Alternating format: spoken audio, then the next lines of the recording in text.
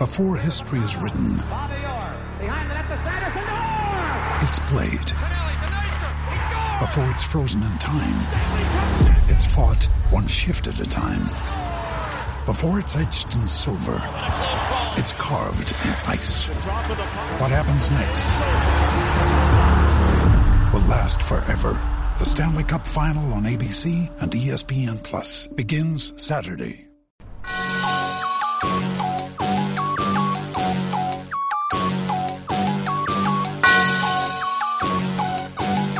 Yeah. I love my HBCU. And boy, I love it, love it. I love it, love it. I love my HBCU. And man, I hope my team they won one. I hope my team they won one. Yeah, man. I hope my team they won one. I hope my team they won one. I tune into the HBCU Sports Lab to see if my team won or lost. If they lost, I'm quiet as a mouse. But if they won, keep tab. I'ma do the dab, yeah. Dr. Ville, he know what he be talking about. Mike and Charles, they know what they be talking about. They compress the analytic data with your hip hop. If you know them like I know them, they gon' tell you if your team, if they won or lost, and who the ball. So listen to Professor, yes sir, and pay attention. This is Dr. Ville with Inside HBCU Sports Lab with Mike Washington and Charles Bishop. I believe we have a good one today. A lot of intrigue is out there, and we're going to have an interview to see if we can get you more information that you have requested. So we've made the call, and I believe we'll have SWAC Commissioner Dr. Charles McCullen on to answer the call, as they say. Welcome to episode 233 of Inside the HBCU Sports Lab radio show and podcast, your show that's covering the sporting HBCU dashboard, all things HBCU sports from the institutions large and small.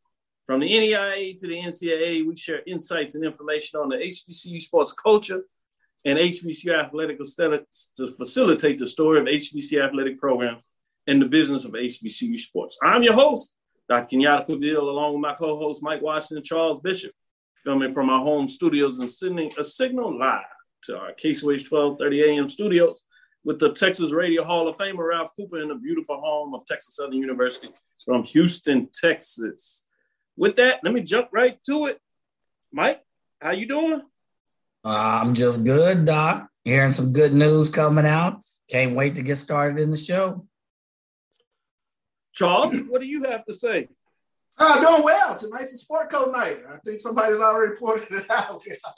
Down the sport codes, right? Exactly. Well, looking forward to it. Looking forward to getting into this chat this evening and looking at some basketball action coming up this weekend. Hey, man, the professors are in the building. It's time for the lecture. Let's get it on. Let's get it on. Absolutely. Absolutely. With that being said, let me stay with you, Charles, in terms of what is some of the news that's hot out there. Obviously, we talked about the SWAC news, and we'll get more into that. So outside of that, what is hot and heavy for you right now? Yeah, huge news coming out of Jackson today. Shedeur Sanders lands an NIL deal with Gatorade, and he thus becomes the first HBCU athlete to join the Gatorade lineup. A lineup that includes the likes of Serena Williams, J.J. Watt, Zion Williamson, Trevor Lawrence, DK Metcalf, Candace Parker, and Jason Tatum. So the great commercial that came out with regards to Shedeur and Gatorade. Check it out on YouTube. Especially let me first YouTube page. Mm-hmm. Well deserved, but that's hot, man. And whoever he makes sure put together his commercials, man, they need an award for that alone. They're nice. They are nice, bringing a pure interest in multiple different ways. Let me go to you, Mike, see what's on your mind. 2 words, Miles College. Miles College is in the news for several reasons, couple of reasons. First, on this Wednesday, Sam Shade has been named or selected to take over the reins of the Miles College football program. Shade is the former assistant football coach for the Cleveland Browns, Georgia State, and Sanford. Shade recently served as the head football coach and athletic director for Pinson Valley High School. Shade led the Pinson Valley Indians to a 2020 6A state championship. So comes with a good pedigree. So I mentioned Miles. So, let's switch to basketball. And their former men's basketball coach, Roosevelt Sanders, passed away, unfortunately, at the age, or really went home to glory at the ripe old age of 84 years old. He coached the Bears from 1998 to 2006. His official ledger shows, I think his record was like 78 and 106, but there were a number of wins. I think 35, 36 taken away because of NCAA penalties against the Miles athletic department 5 years after he coached his final game. So it shows a lot, but a truly legendary coach. And I know that the Miles family will definitely remember Coach Sanders. So, good deal. Charles, what else do you have? Yeah, let's take a look at Florida A&M. This comes from the Florida A&M Athletics, as they were one of the first HBCUs to drop their 2022 football schedule. Let's take a look at it. They start off week 0. They'll have an FBS game against the North Carolina Tar Heels. September 4th, it is the Orange Blossom Classic against Jackson State. Albany State comes to FAMU September 10th. Then they have a SWAC contest against Alabama A&M. Mississippi Valley comes in October 1st. Celebration Bowl champion, they go to South Carolina State October 8th. They go to Grambling October 15th. Homecoming, UAPB comes to Tallahassee. Southern comes to Tallahassee this year, November 5th. Alabama State, November 12th. And then, of course, you close things out November 19th with Bethune-Cookman in the Florida Classic. So nice schedule for Florida A&M. Man, yes, it's getting interesting. We got basketball about to hit the midway mark in the SWAC. You got basketball in the MEAC. You see CIAA, SIAC, Gulf Coast Athletic Conference doing their thing, expansion here. Oh, man, it's big out there. And then you sneak in and you're going to start hearing the ping of the bats. When you talk about baseball and softball, it's getting close. A little more track, indoor, outdoor track. It's going to get fresh, hot, and heavy. And then you got spring football as well, which means you're going to have fall football. So it starts to circle around. So you get the football schedules coming out. So people are going to get a little interesting, starting to scratch their head. And then we got the commissioner, Dr. Charles McCullum, putting out this big old surprise to everybody about looking at football next couple of years. So a lot of interest going on. We'll get more onto that. That's just a little tease. We'll get more into that. Mike, what else do you have on your plate? Well, following in line with my good friend, good partner, CB, Grambling State released its official 2022 football schedule. It starts out on September 3rd against Arkansas State, September 10th at Northwestern State in Shreveport. Then they on 17th, they go on the road to Jackson State, to Jackson, Mississippi. Then on September 24th, they will take on Bethune on the road. And then, of course, there's a State Fair Classic on October 1st versus Prairie View A&M. And then they move on to face Alabama A&M on the road again. And then for the rest of the month, they have Florida A&M, as CB mentioned, Alcorn State. And then as they move into November, starting the 5th, they have Arkansas Pine Bluff for their homecoming. And then they finish up against Texas Southern and Southern University. So a pretty good schedule lineup for Grambling State in 2022 as Hugh Jackson really takes the reins and is really making an impact on the recruiting scene. Yeah, Hugh Jackson. Yeah. Man, as he said, signing day is next week. As you kind of chuckle, Charles. What you got in your pocket? Yeah, well, let's stay with Grambling. We talk about Hugh Jackson. I'm gonna have to make him an honorary member of the Flying Wallendas the way he got folks flipping over there in Grambling. But let's take a look. Hugh Jackson and Grambling State, they've done it again. They are flipping the SEC transfer that had committed to Southern for the second time in as many weeks. Former LSU linebacker Dante Starks, he announced on Wednesday that he was decommitted from Southern to play for Grambling. So they got another flipper in there, Dante Starks. Interesting. Very interesting. I see. Well, let me go back to you, Mike, before we get into this break. I think we're going to get in here a little early and see if we can get this interview going. I know people are anticipating and waiting, so we're going to see if we can and do just that. But I do want to go back to you, Mike, and let you get some other news. I know you have some other things that you want to get out there before we get into this first break. So one that's near and dear to my heart, you may have seen the preview of March, Prairie View's documentary on CW39. Catch the second episode this Sunday. I believe it's 8 p.m. Central Time. Prairie View, I know this may sound redundant because I also covered this on 1876 Sports and Culture, but make sure you check out all of the aspects of some of the band students, band directors, and of the program in and of itself. I think the documentary does a great job of covering not only the band itself, but the rigorous schedule. It truly is a marching sports event. So, not only great information, Mike, but you're learning, Professor. Nice plug. Nice way to slide that plug in there. I saw that. You see that, Charles? I saw that. I saw the emphasis he put in there. We might give you an A- for that. That was pretty good. With that, let's take our first break, early break. This is Dr. Bill inside the HBCU Sports Lab. We're going to go into the second quarter. We got that timeout. We're going to come back and give you a little more of the first quarter. Then we're going to get into the second quarter. We're going to phase it out. So stick with us. We'll be right back, and we'll have a nice surprise on the other side. Are you ready?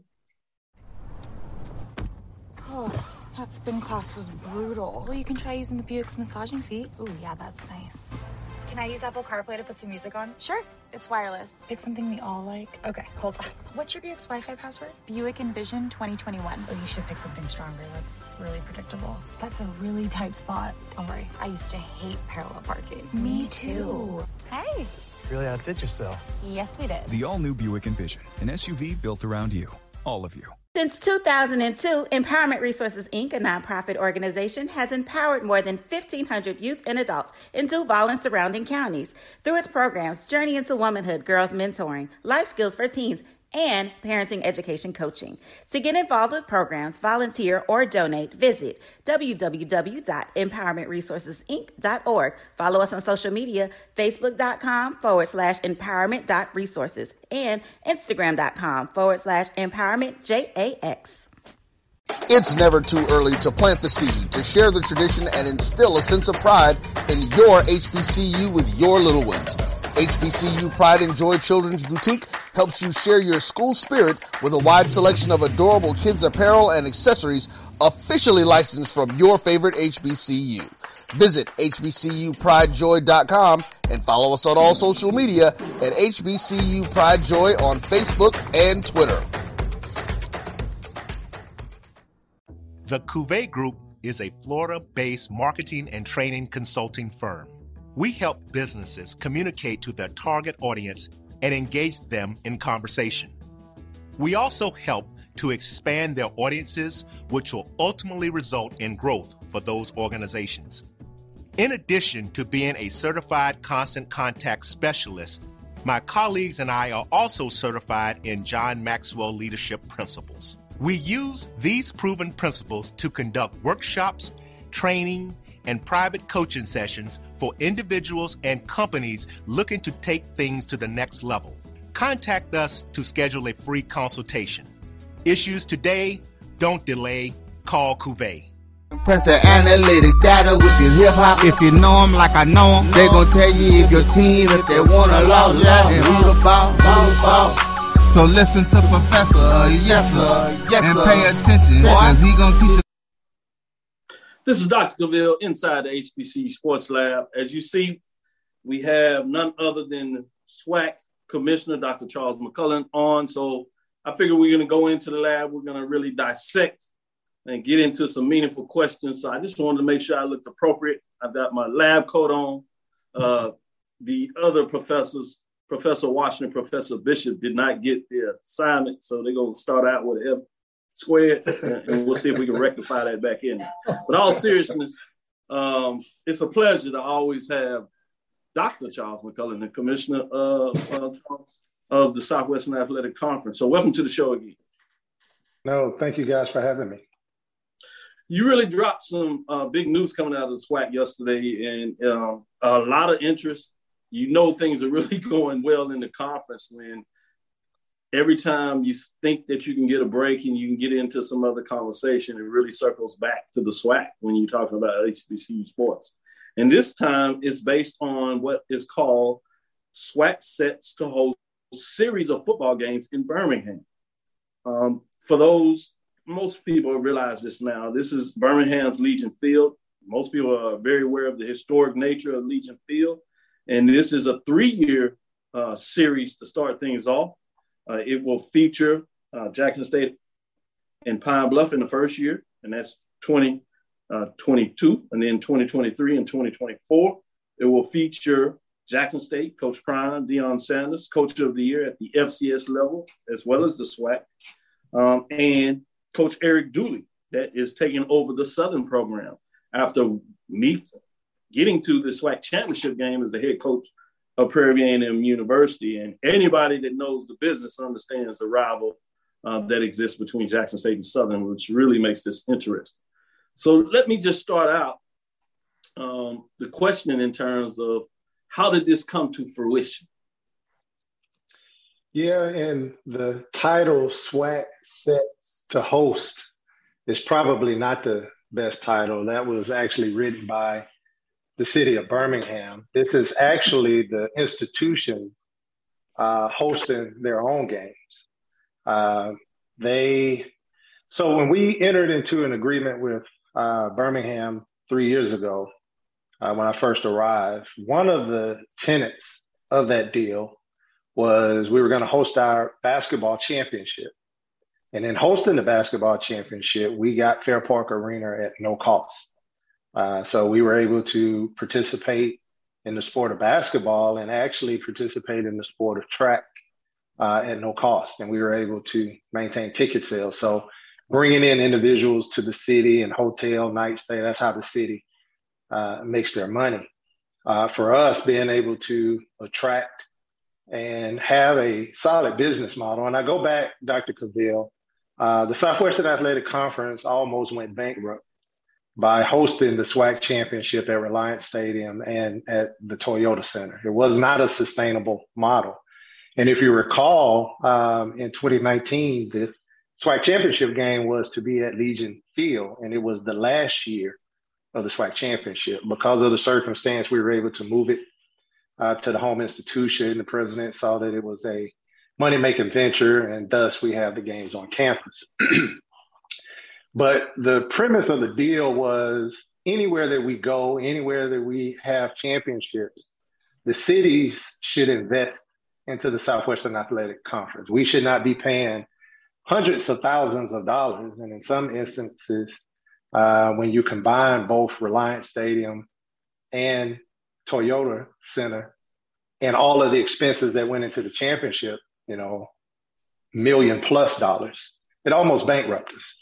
But a part of that deal, we said, hey, we know that you have Legion Field. We know that the new stadium, Protective Life, is coming on board. And I think I made a statement on yesterday that Legion Field is run by the city and Protective Life is run by the county. And that's probably 90% true. The city does have investment in Protective Life, but there's a park board that runs Legion Field, and going through the city council, we have the ability to get that stadium. Protective Life Legacy Arena has some county involvement, so it's difficult to get that arena, especially at a discount or even at the rate that we were able to get it now. So what we told the city was, if we can have the facility and be able to generate revenue for the city, will you give us the facilities at no cost? And they ultimately agreed, and that's how the basketball championship ended up in Birmingham. They have the only certified indoor track facility in the region. So, several conferences, I think it's like 12 conferences, will come to Birmingham, where we were normally paying for that. We don't have to pay for that anymore. Significant savings for the conference. So we let our member institutions know that if anybody was interested in controlling their own destiny when it comes to their football games outside of, what they already have in existence, there's opportunity at Birmingham. So you fast forward to Bethune-Cookman, Florida A&M, joining the conference. The membership voted to have and maintain an 8-game conference schedule. So that means you have 6 in the East, 6 in the West. So mathematically, a team or two are going to have to roll off your schedule for 2 years.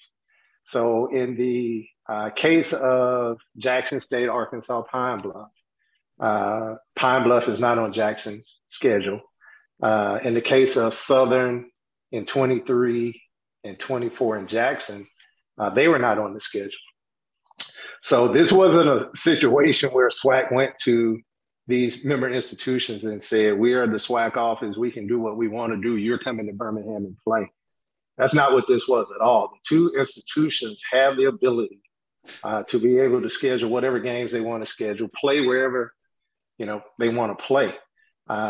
It is my understanding that both Jackson and Southern were having some difficulties in working out scheduling. And I've looked at some of the social media. They said, well, they're playing in Birmingham, they could play at home. That's probably true. But there's more to scheduling than just scheduling. I don't know all of the intricacies because I don't get into member institutions and their ability or inability to schedule games. But keep in mind, when teams roll off, roll on, it's not necessarily the same weekend. It's not necessarily the same time frame in the schedule. When we put this schedule together, there were several schools that had game guarantees and other games already scheduled all the way out to 2026. So part of the issue that we had was putting teams together. So again, there are a lot of issues that could have occurred that would have created some scheduling issues. I know that that's a pretty difficult concept for a lot of people to understand, but I can give you one example.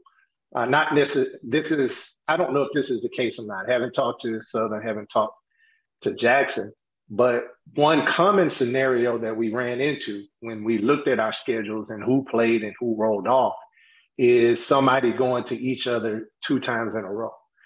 This was a really big issue in the previous schedule. If you looked at the previous schedule, Texas Southern and Pine Bluff was scheduled where Texas Southern had to kind of bite the bullet in order for the schedule to be whole and go to Pine Bluff 2 years in a row. They would have gotten 2 years of return games on the back end of the schedule, but in order to make it fit, they had to do that. If Texas Southern did not agree to do that, we would not have been able to schedule that game, right? So there's a lot of intricacies in schedule. It could have been the athletic director said, hey, I want to play first, or I want to play last, and having those issues worked out. I don't know what the issues are. I guess my point is there are a lot of things that go into scheduling. The conference office didn't go and say, hey, what's all of the issues? But the 2 schools came and said, hey, we want to play this game. To us, we have some issues. Is the deal with Birmingham still viable and on the table? And the answer was absolutely yes. So we went to the city and said, hey, we have institutions that are interested. What can you do? Ultimately, when they released it, they released it at $200,000 for the first year, $300,000 for the next 2 years. But the key to all of this, in my opinion, is that you have a facility that you don't pay rent, you don't pay light, you don't pay cable, you don't pay all of the expenses that it takes to put on a football game at home. You get to keep 100% of the ticket sales, and because the SWAC is able to be involved, we can bring now some of our major corporate sponsors. I give one example. SWAC is a Pepsi entity. Southern University at Baton Rouge is a Coke entity. We could not bring Pepsi money to that football game. If this game is played at a central location, we now can bring Pepsi money to that entity. And there are a lot of crossover sponsors that we don't interfere with localized sponsorships. Everybody have car dealerships, right? GM is a major sponsor of ours now. GM can be a part of that game. So that's what we were saying with the money that the city put in, with the ability for the schools to keep 100% of the ticket revenue and our ability to be able to generate sponsorships, it was going to be a win-win for both schools. But I wanted to be absolutely clear. This is not a SWAC game. This game is owned by the institutions. It will be run for the most part by institutions. Ultimately, when I say most part, ultimately what we talked about was hiring a manager to do the things that it takes to do game day operations, not a third-party promoter, but hiring somebody that's responsible for making sure that the tickets are here and the commercials are there. That's a minimal cost. But that's going to be controlled by the schools. It's not going to be controlled by the conference. And 100% of that revenue will go back to both institutions. So, we've reported that, this is a large payday for the member institutions for a game that ultimately rolled off the schedule that both institutions wanted to play, was looking for an opportunity to come to some middle ground. And that's ultimately how these games became to fruition. But I would say, and I know that was a long explanation, what we tried to do in the conference office was create an opportunity that had never been created before. And that is for the member institutions to own the game and be able to sell the game and be able to keep the revenue. If you look at the Florida Classic, that's a model that Bethune-Cookman and Florida A&M has, but I think it's elevated when you can get a free facility, no expenses, and you're able to keep all of the revenue. Yeah, similar to what you see with the Magic City Classic. I wanted to level set a little bit before I pass opportunity to give both Charles and Mike a chance to ask a question. And one of the things first is the scheduling thing that you talked about, the 8-game format. It's my understanding, correct me if I'm wrong, that many of us heard, and it was very open in terms of the decision of what the division would look like. And part of that was also about understanding how you could put together a schedule. And there was a question in terms of looking at various formats, anything that included a 7-game schedule up to a 9-game schedule. And Correct. The member institutions decided on what they thought was best, and then the conference actualized it in terms of moving forward. So that's one part, just to verify that's correct. The second part that I thought was important, I wanted to get on the table, and you said a lot there, but I think it's important, at least for me, that I want to understand in terms of what is operating costs. A lot of people don't quite understand that. And I like to use the term game day operating cost. What does that compass? And you don't necessarily have to go to everything that's involved in it, but at least what is that type of cost?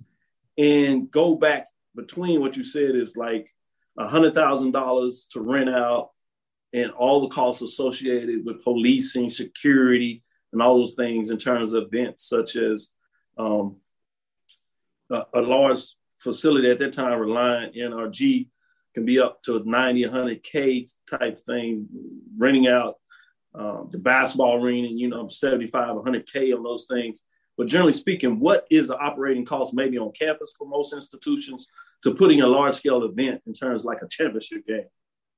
Yeah, that's a good question. I heard somebody say, hey, if you were going to move it, go to Jerry's World. We could if we could afford the $2 million worth of rent to go to Jerry's World. We could if we could afford, the Superdome. We could if we could afford NRG. The NRG rate, Kenyatta, when we were operating out of the NRG, it was somewhere in the $600,000 range, right? So this is a model where we're trying to make money, not necessarily. We want to put money back into the member institutions. But when you start talking about operations on campus, no, you don't pay stadium rent, but you have to pay police. You have to pay light. You have to buy toilet tissue. You got to buy hand sanitizer. You have to pay for the clock operator. You have to pay for the officials. You have to pay for the people to paint the lines. I mean, it goes on and on. One of the bigger expenses that we found when we actually rented out Mississippi Veterans Memorial Stadium was how much it cost to collect the trash and dump the trash, right? You're talking tens of thousands of dollars. When we had the field painted for the championship game, Jackson was there. We had to pay for that paint. We had to buy the stencil for Prairie View. That was a $20,000 expense just to put the stencil down and the paint and the things that needed just to put those things down. So, I mean, the operational costs vary, but if you're talking the more people, the more operational costs there are. So each institution has a varying cost, but it's not cheap. It's not cheap at all. Thank you. Great point. Charles, go ahead. Yeah, I think the $1 million question that I wanted to ask Dr. McClellan, obviously Birmingham put together a tremendous financial incentive package, but is this a model that other cities can replicate in terms of what Birmingham did? Charles, that's a good question, and one that I think the message that we're trying to send. I talked about this. I think I talked about it on your show a couple of years ago. We know what our worth is now. I mean, we're looking at the television numbers. We're looking at the attendance numbers. And I think, this is an opportunity for us to set a precedent of our brand.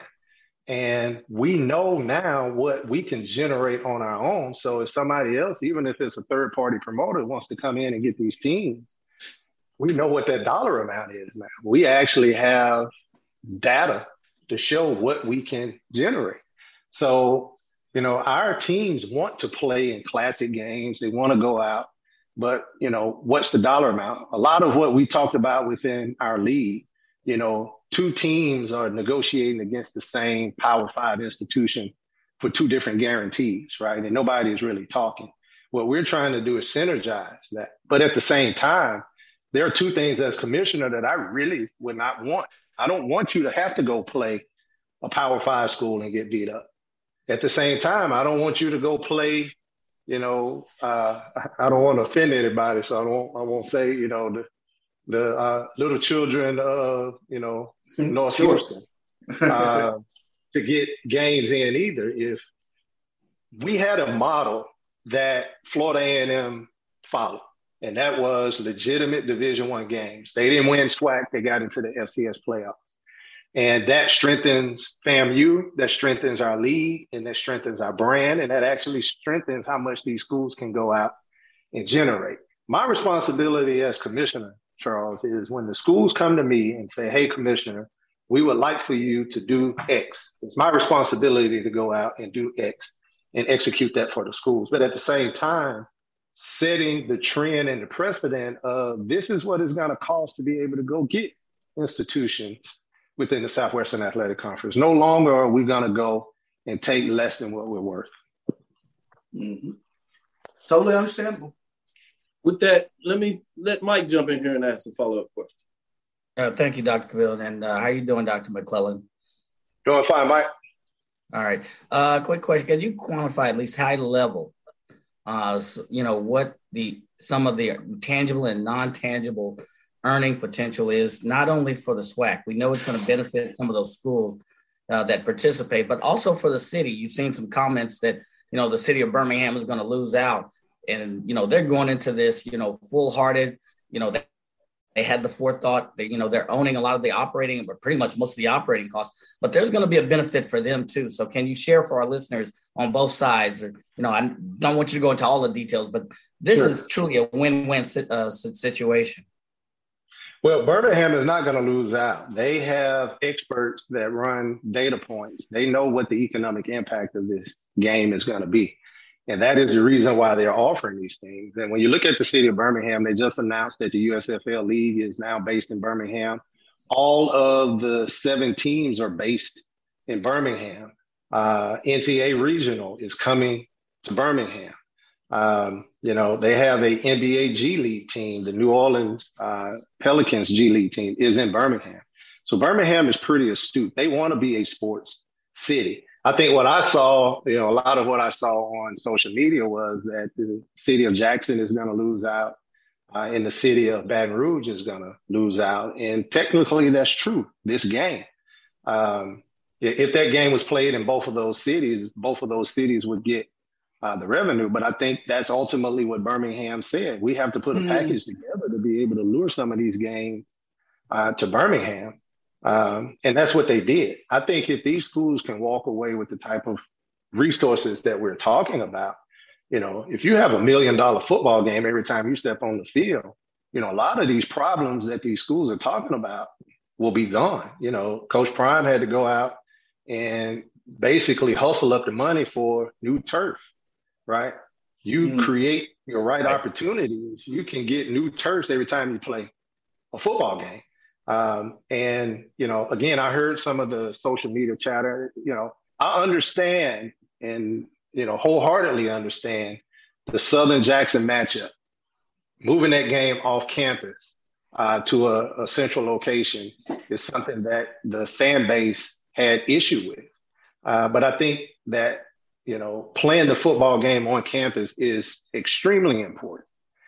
But if an institution can generate $500,000 or $1 million more going somewhere else, and that's going to help them recruit student athletes, increase scholarships, buy weights, renovate locker room, all of those things that they're trying to fundraise for and they can't get it.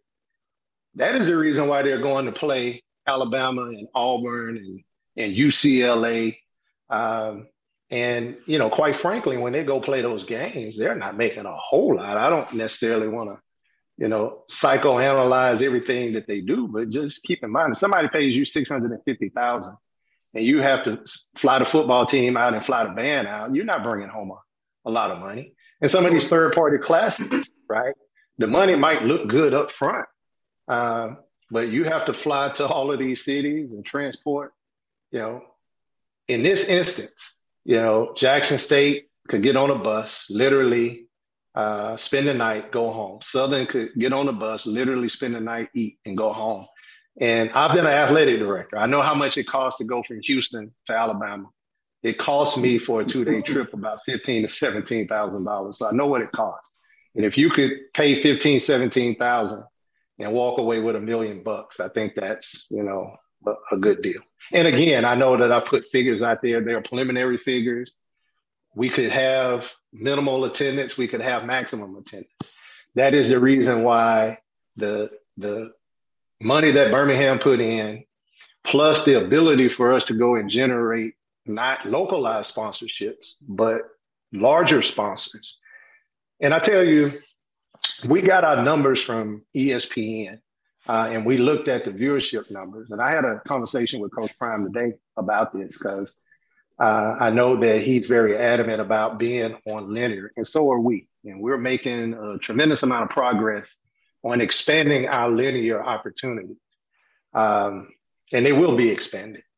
But we had some ESPN Plus games that outdrew games that were on ESPN2.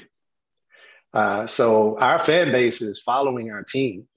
They're going to whatever platform they have to look at, and that is extremely valuable to us. And again, when we get these numbers, it raises the value of these games and these schools. And our goal is to put money back into the institution. And I'll say this, and I'll be quiet because I know I'm way past your question, because this is much bigger in my eyes than a football game.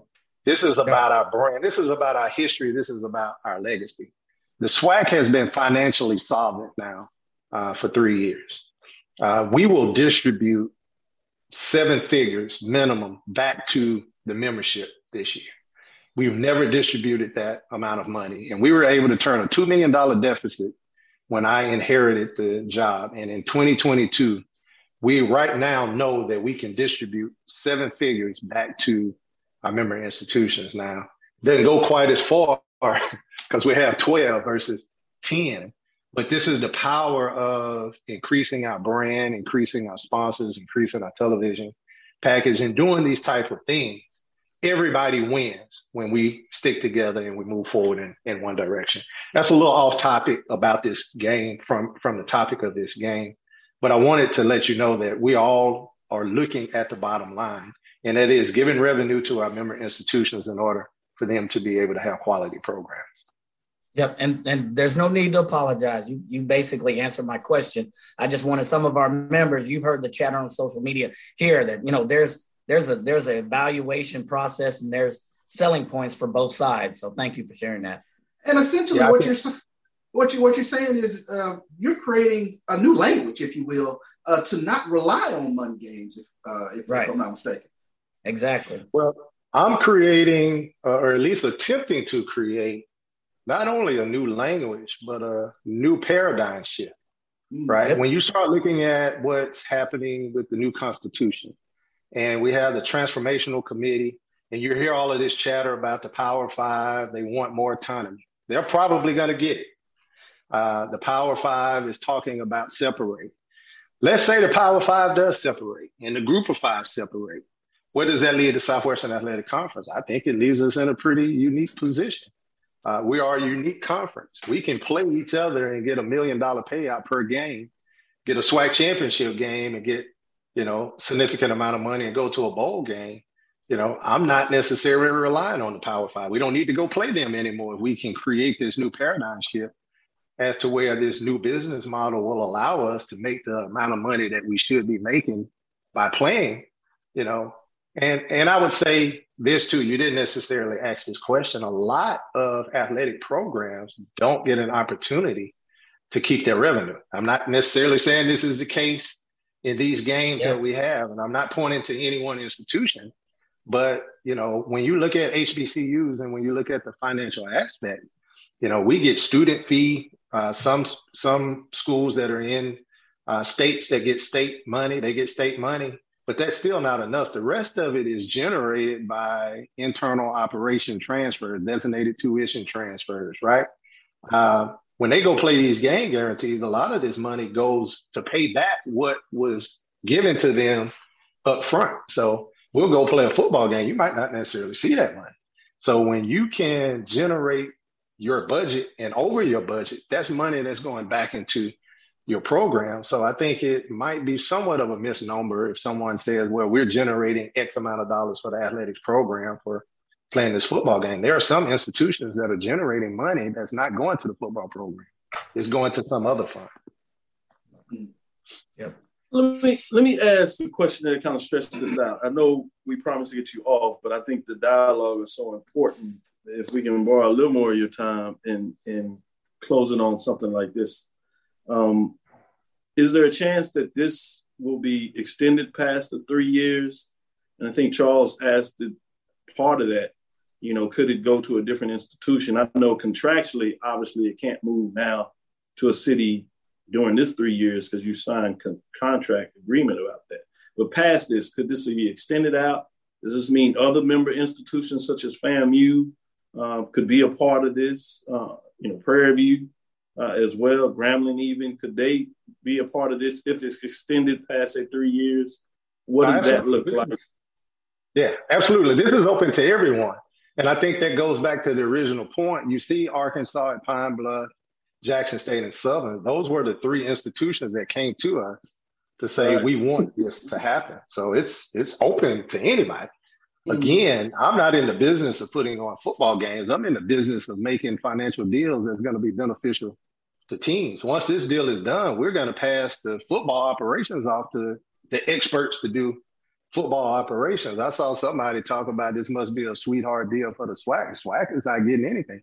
I don't need anything. My responsibility is to make the budget. Everything over budget goes back to the schools.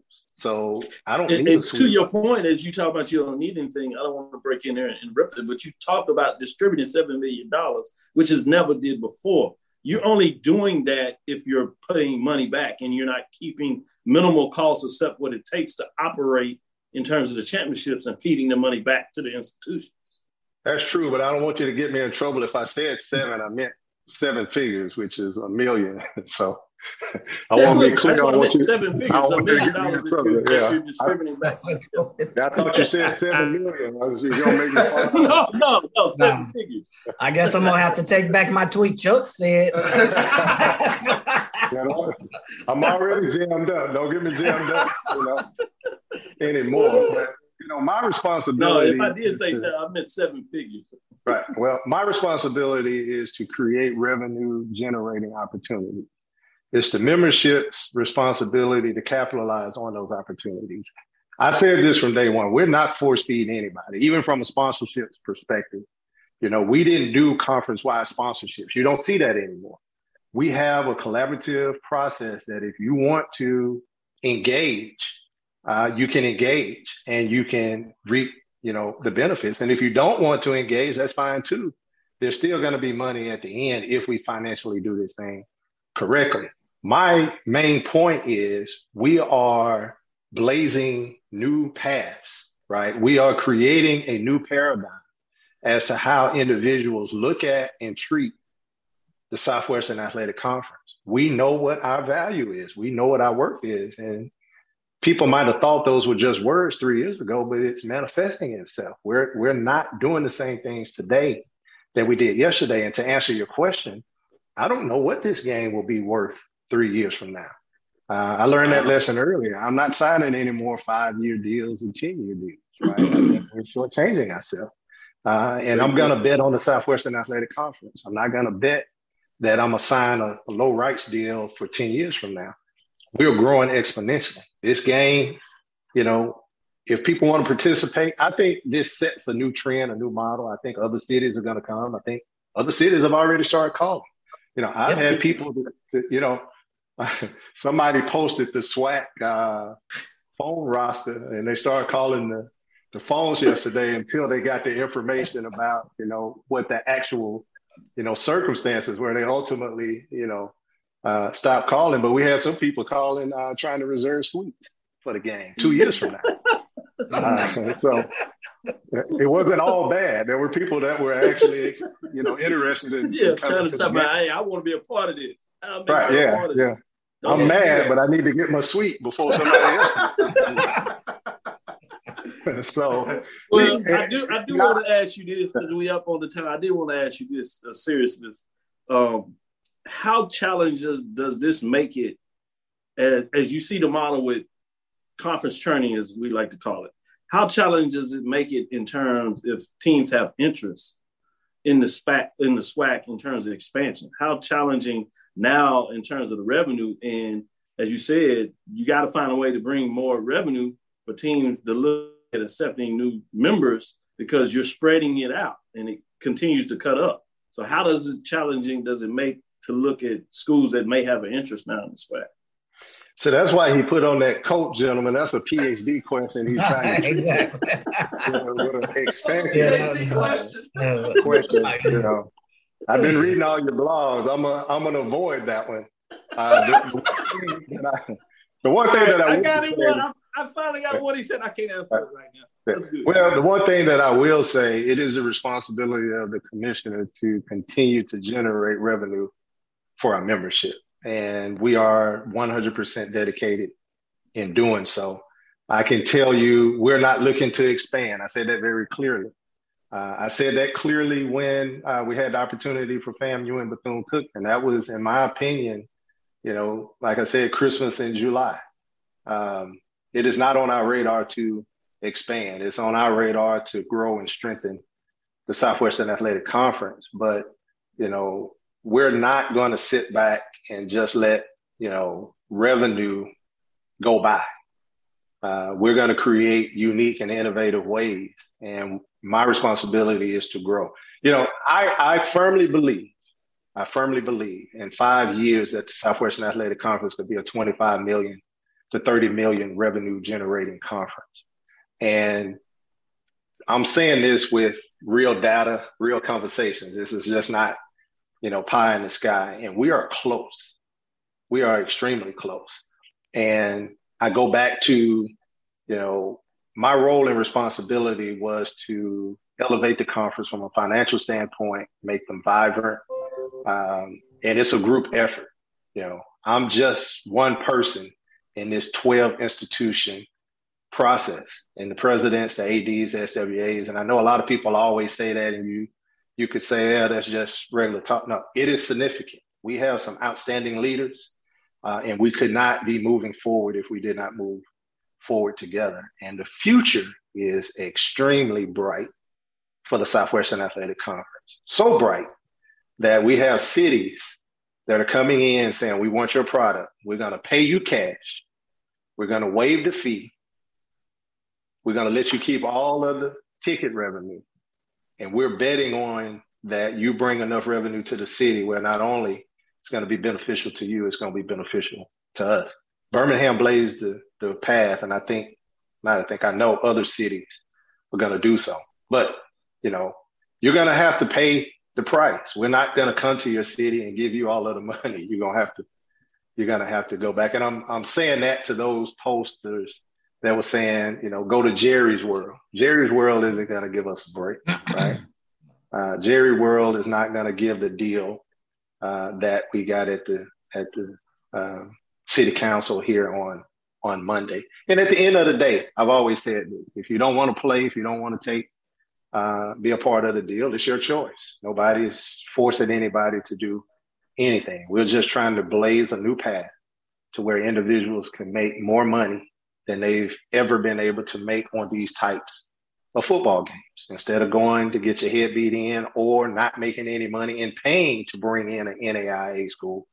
Some of these games are not profitable, but they need games just to be able to go play the game guarantee. So I got to go play Alabama and get beat. So I'm going to have to take some of that money to bring in Charles McClellan Little League team just to, ease it off. That hurts the conference. That hurts our ratings. That hurts everything. Why not create opportunities where we can keep the revenue in-house and not be worried about what the other people in other conferences are doing? You heard it here. I think it's a great place to leave it. Appreciate the extended time. This is Dr. Bill's Inside the HBCU Sports Lab with Mike Watson and Charles Bishop. You heard it from the commissioner of the SWAC, Dr. Charles McClellan. You put out those numbers and you thought your phone was lighting up with everybody calling you. Now you're going to have some of these other athletic directors and presidents calling you in terms of they want a piece of that too. So you might have made it even more challenging to put that number out there. But it's a good problem to have. With that being said, on all serious notes, we appreciate you, appreciate the work you're doing, appreciate you sharing the insight in terms of being an open place where we can get this information. With that, we'll go into our commercial break. We'll be right back after this break. Nope. Come on, him? Ooh, I like him.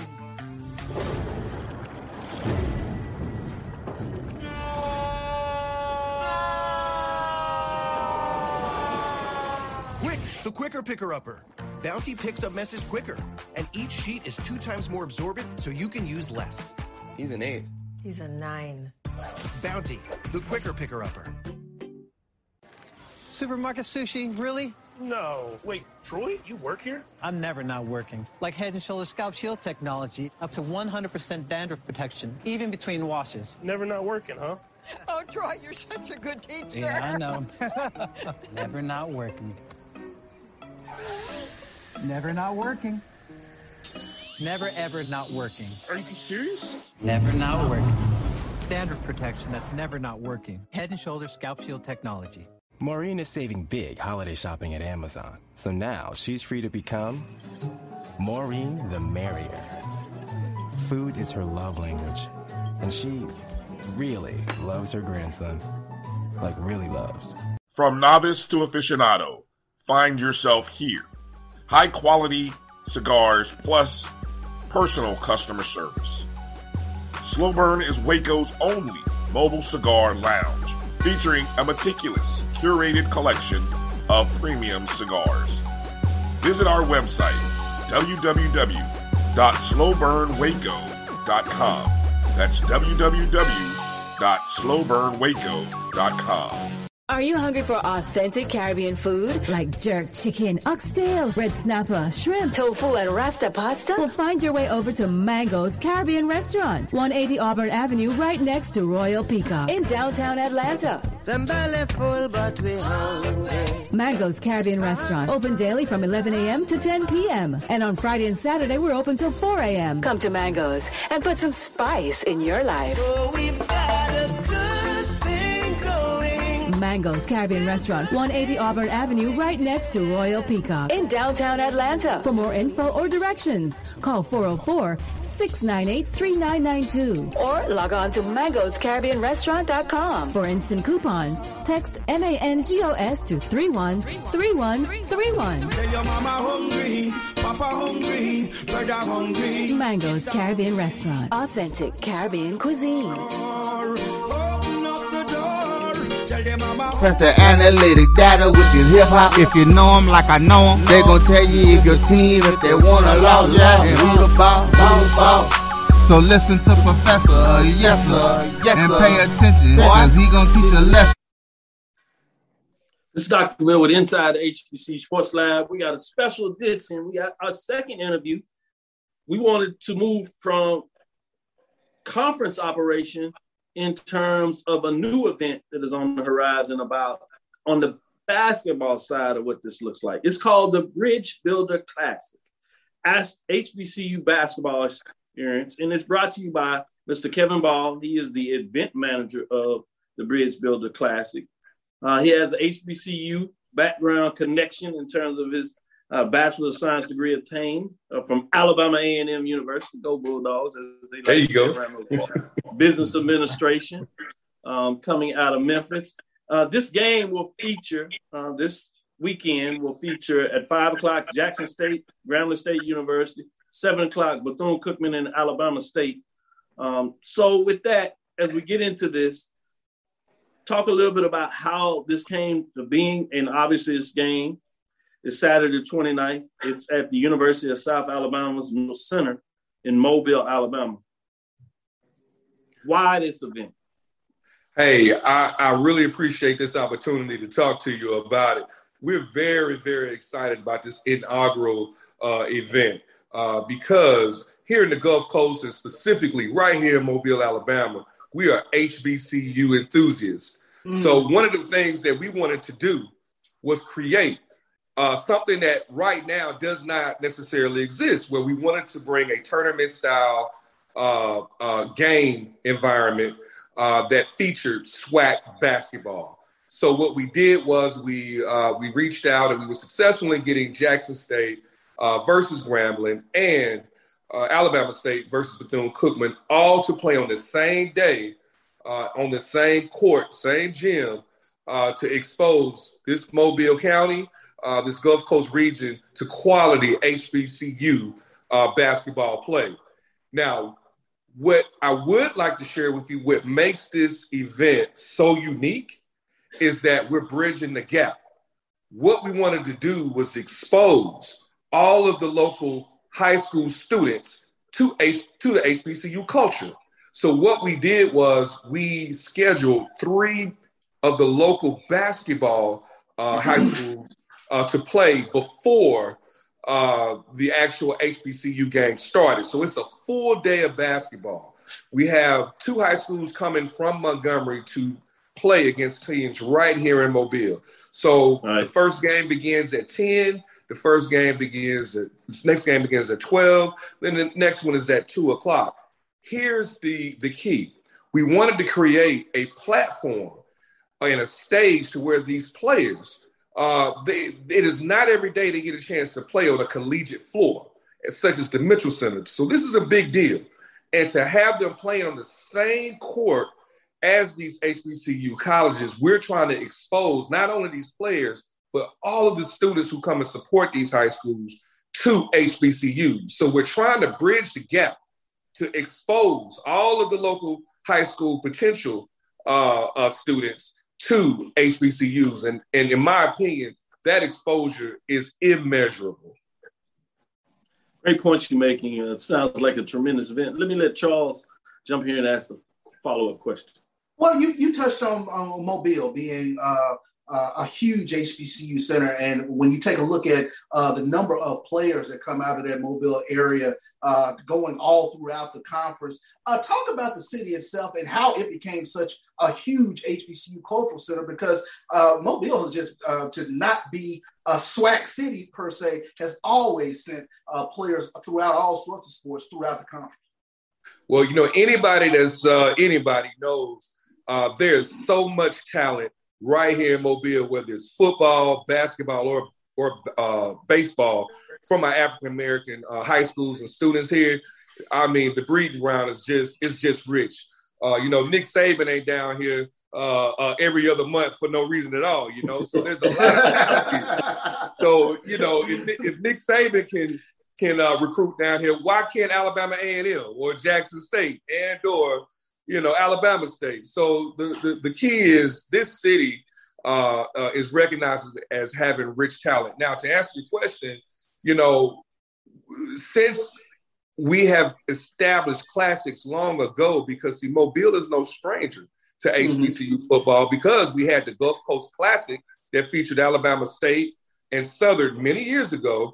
And we've had a few other classics that were established after that. But currently we have the Gulf Coast Challenge, which features Alabama A&M versus Jackson State that's coming up. So I think with the football being ingrained here, what we wanted to do was expose basketball, because HBCU has just as quality basketball programs as they do football. And that's what we wanted to expose this city to. And the city is actually embracing it. The energy level and enthusiasm level, and most importantly, the interest level oh man, this week has really, really been high and great. So I did want to share that with you about here in the city of Mobile. Awesome. I think the intersection that you have of the high school games on the same day, the same floor, the same place, with the action of the HBCU college games that evening is unique and has the opportunity to really work.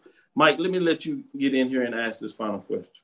Yeah, Kevin, a tremendous event. When did you first get this vision? How long did it take to put it together? And where do you see this ultimately growing to 2-3 years down the line?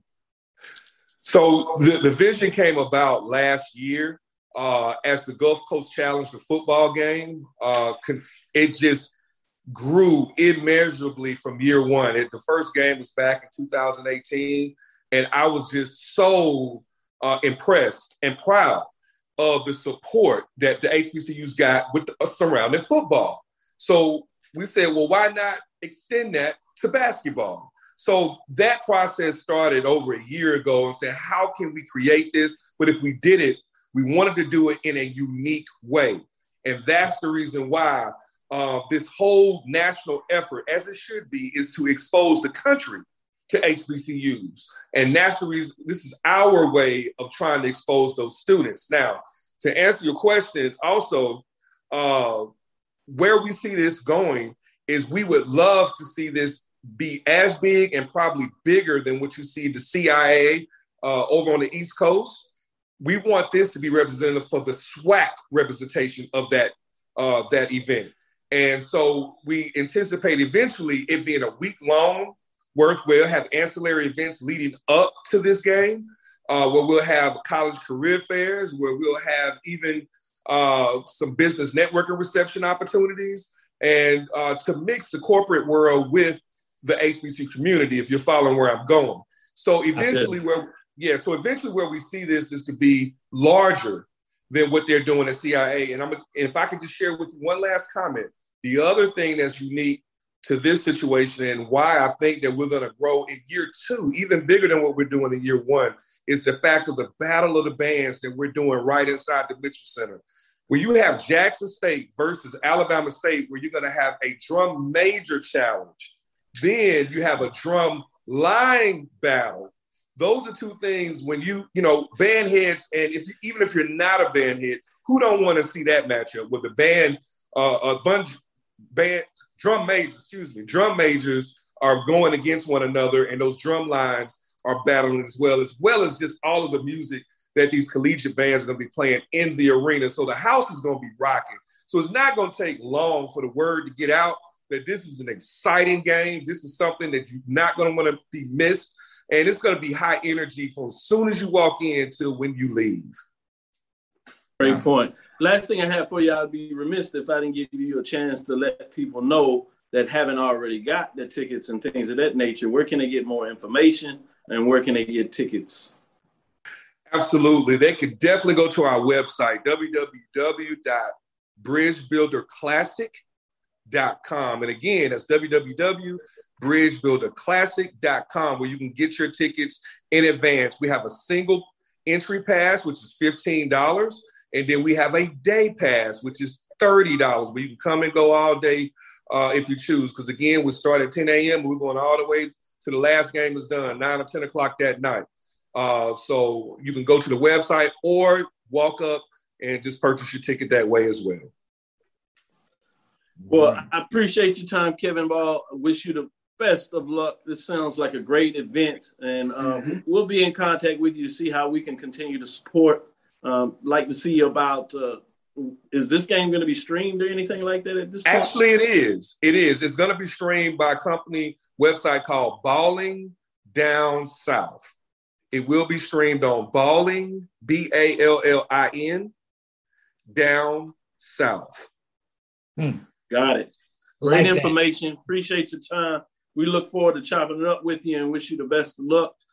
This is Dr. Bill's Inside the HBCU Sports Lab. We're going to take this last break and we'll be right back to close out the show. For 200 years, Montgomery, Alabama has been making history by people who had the courage to stand up for change. Today, this riverfront city has been reborn, embracing the past and looking forward to the future. From the National Memorial for Peace and Justice to the stage of the Alabama Shakespeare Festival, this is where history was and is made. We are proud to call Montgomery home, and together we can be the change. Charmin Ultra Soft has so much cushiony softness, it's hard for your family to remember they can use less. Sweet pillows of softness. This is soft. Holy Charmin. Oh, excuse me. Roll it back, everybody. Sorry.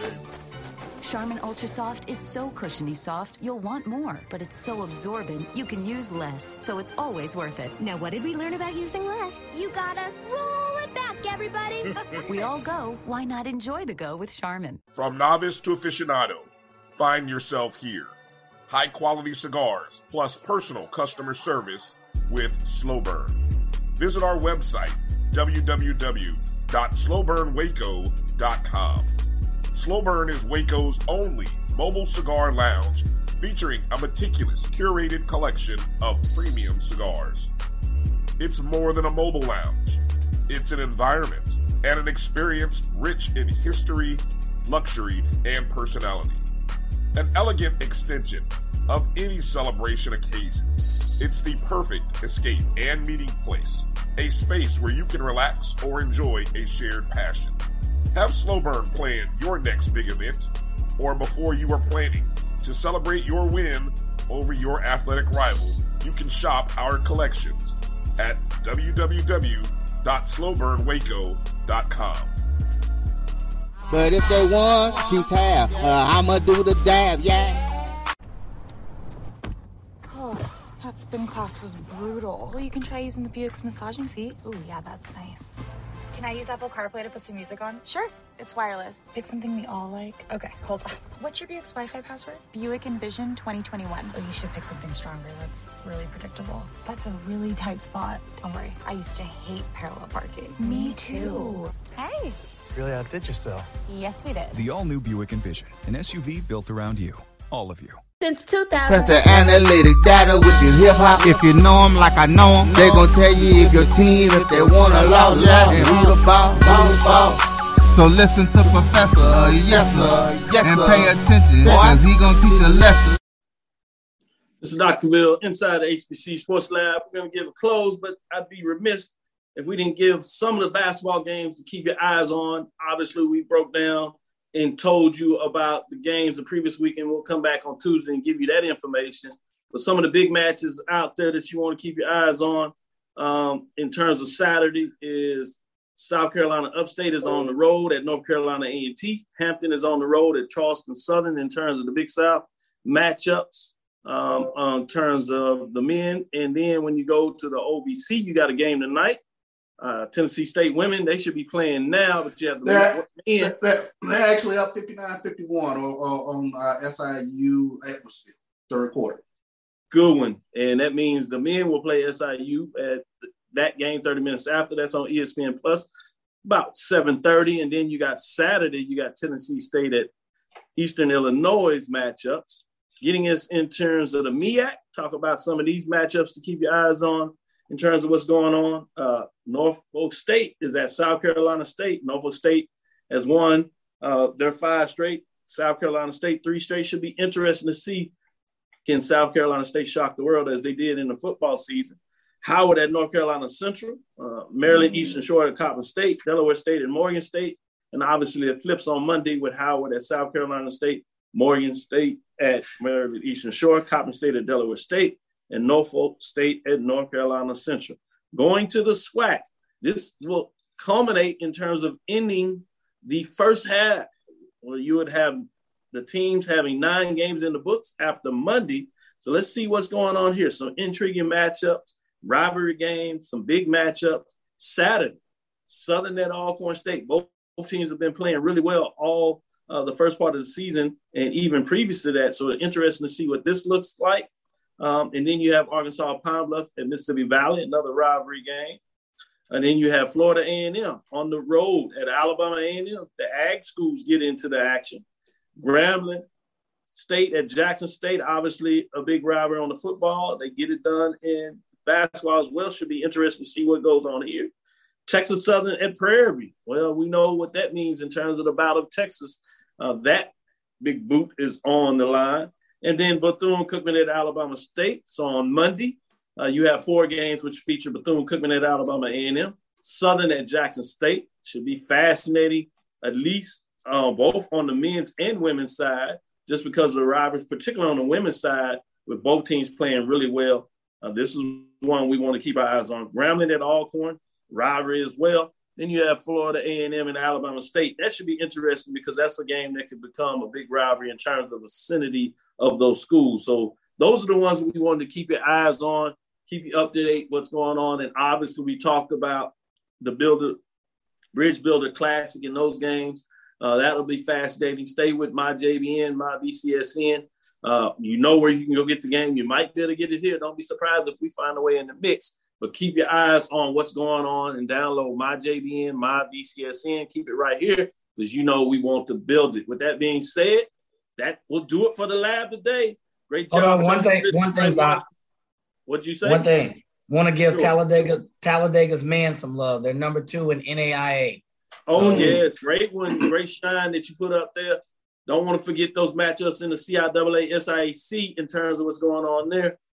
We showed some love in the terms of the Gold Coast Athletic Conference with Dr. Kiki Baker-Barnes in terms of the expansion news she had early this week, and then you have Talladega bringing in there as well. So it should be fascinating to talk about what's going on there.